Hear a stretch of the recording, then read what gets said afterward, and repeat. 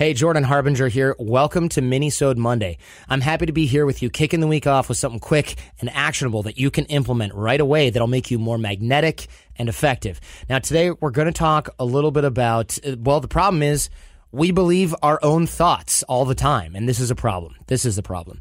The problem is that our thought patterns are largely formed out of habits, and the belief systems and thought processes we have inside our heads also get stronger and reinforced all the more as we get older. And this, of course, happens regardless of whether or not these thoughts are even true. In other words, we believe things that are inside our head because they seem to be coming from inside us, but that voice is not to be trusted. And here are some examples.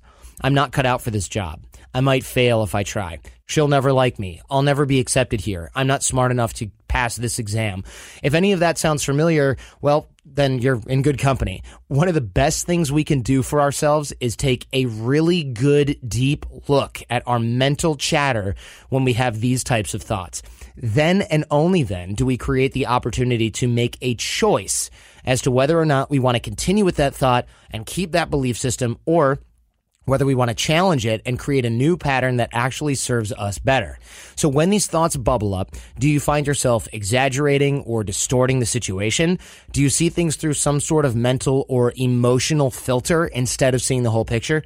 Observations impact thoughts. There's a disconnect there that can go wrong. You can get a little bit of a mess in the translation. Your thoughts inform how you feel. That can be messy based on your current emotional state, baggage, childhood, whatever.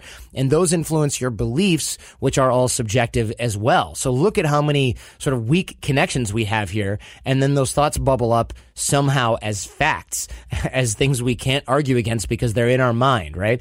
So you notice these belief patterns showing through as they arise. Challenge them. Challenge them if they're not the ones you'd like to see in your life. If they're not moving you forward, do something about it. Ask the questions. And I know that this is much easier said than done. And when these thoughts come up, they can really sink their claws in and they can drag us down. So if you notice this happening, question their validity. Is the risk of failure really impossibly high? Are you really not smart enough? Are you really so unattractive that you're completely unlovable? Who might disagree with that assessment, and why might they disagree? The problem isn't the thoughts themselves. It's the fact that we take these thoughts as truth without questioning them just because they're ours. And it's a cycle. The more we believe these thoughts, the stronger the belief patterns associated with them become. So question them as much as you can. Let the thoughts come and question them. Is this really the truth? Is this really what you want to believe? Is this what you need to believe in order to get where you want to be? The best part of this practice is that the more we challenge our thoughts, the more we're able to put some weight behind and reinforce alternative thought and belief patterns that serve us better and are, in fact, healthier for us and healthier for our goals. And this does take time and effort, but just think of it like going to the gym and building your body and your muscles. It doesn't work if you go one time and work out. It has to become a habit.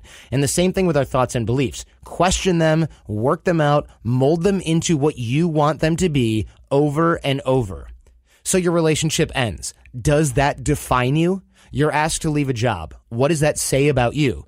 Does it condemn you, or is this an opportunity? You've heard me say this on the show before, but it bears repeating. Our thoughts determine our feelings, which in turn determine our actions, which later define our beliefs. That's the cycle. So make sure you're choosing carefully which thoughts you want to give weight to.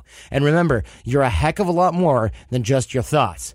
If you're looking for a more step-by-step process of self-awareness and how you can improve this quality in yourself and further use it to relate better to others, I encourage you to check out the Art of Charm Challenge at theartofcharm.com/challenge or text CHARMED, that's CHARMED, to 33444. We'll send you action steps every single week to help you level up on your relational skills in both the personal and professional areas, as well, of course, as show you where and how you can improve. So we'll see you there. Until next time, stay charming and have a great week.